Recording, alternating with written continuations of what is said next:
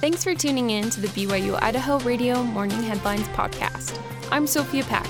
Here are your morning headlines for Friday, September 22nd, 2023. Police need witnesses to a crash on Highway 26 that killed a young man.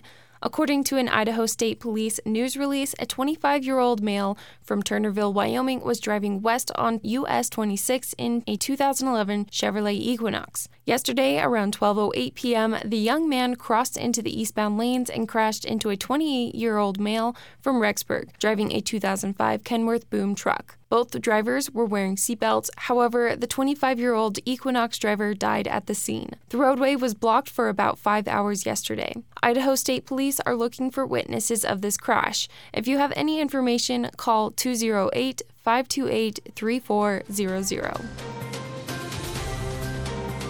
More than 68,000 gallons of liquid radioactive waste has been treated in the Arco cleanup project just 5 months after its launch. East Idaho News says on Wednesday, the Idaho Cleanup Project, Idaho Environmental Coalition, the U.S. Department of Energy, and many others celebrated the efforts of hundreds of workers who built the integrated waste treatment unit in the Arco Desert. So far, of the 900,000 gallons of liquid radioactive waste, more than 13%, over 68,000 gallons of waste, has been treated. This is significant as it prevents a possible leak that could contaminate the water supply of eastern Idaho. The waste is over 2 decades old, coming from spent nuclear fuel that was reprocessed between 1952 and 1992 at the Idaho Nuclear Technology and Engineering Center. In 1995, the center filed a lawsuit to avoid ending up as a radioactive waste dumping ground. Part of the settlement with the federal government is to transfer nuclear fuel from wet storage to dry storage.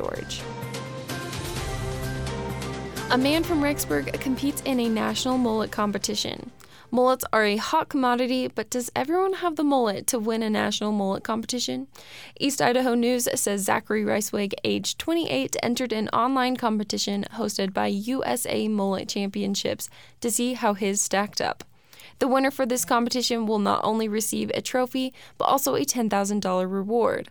Ricewig is hoping to win it all this year. You can support Ricewig by voting today on mulletchamp.com.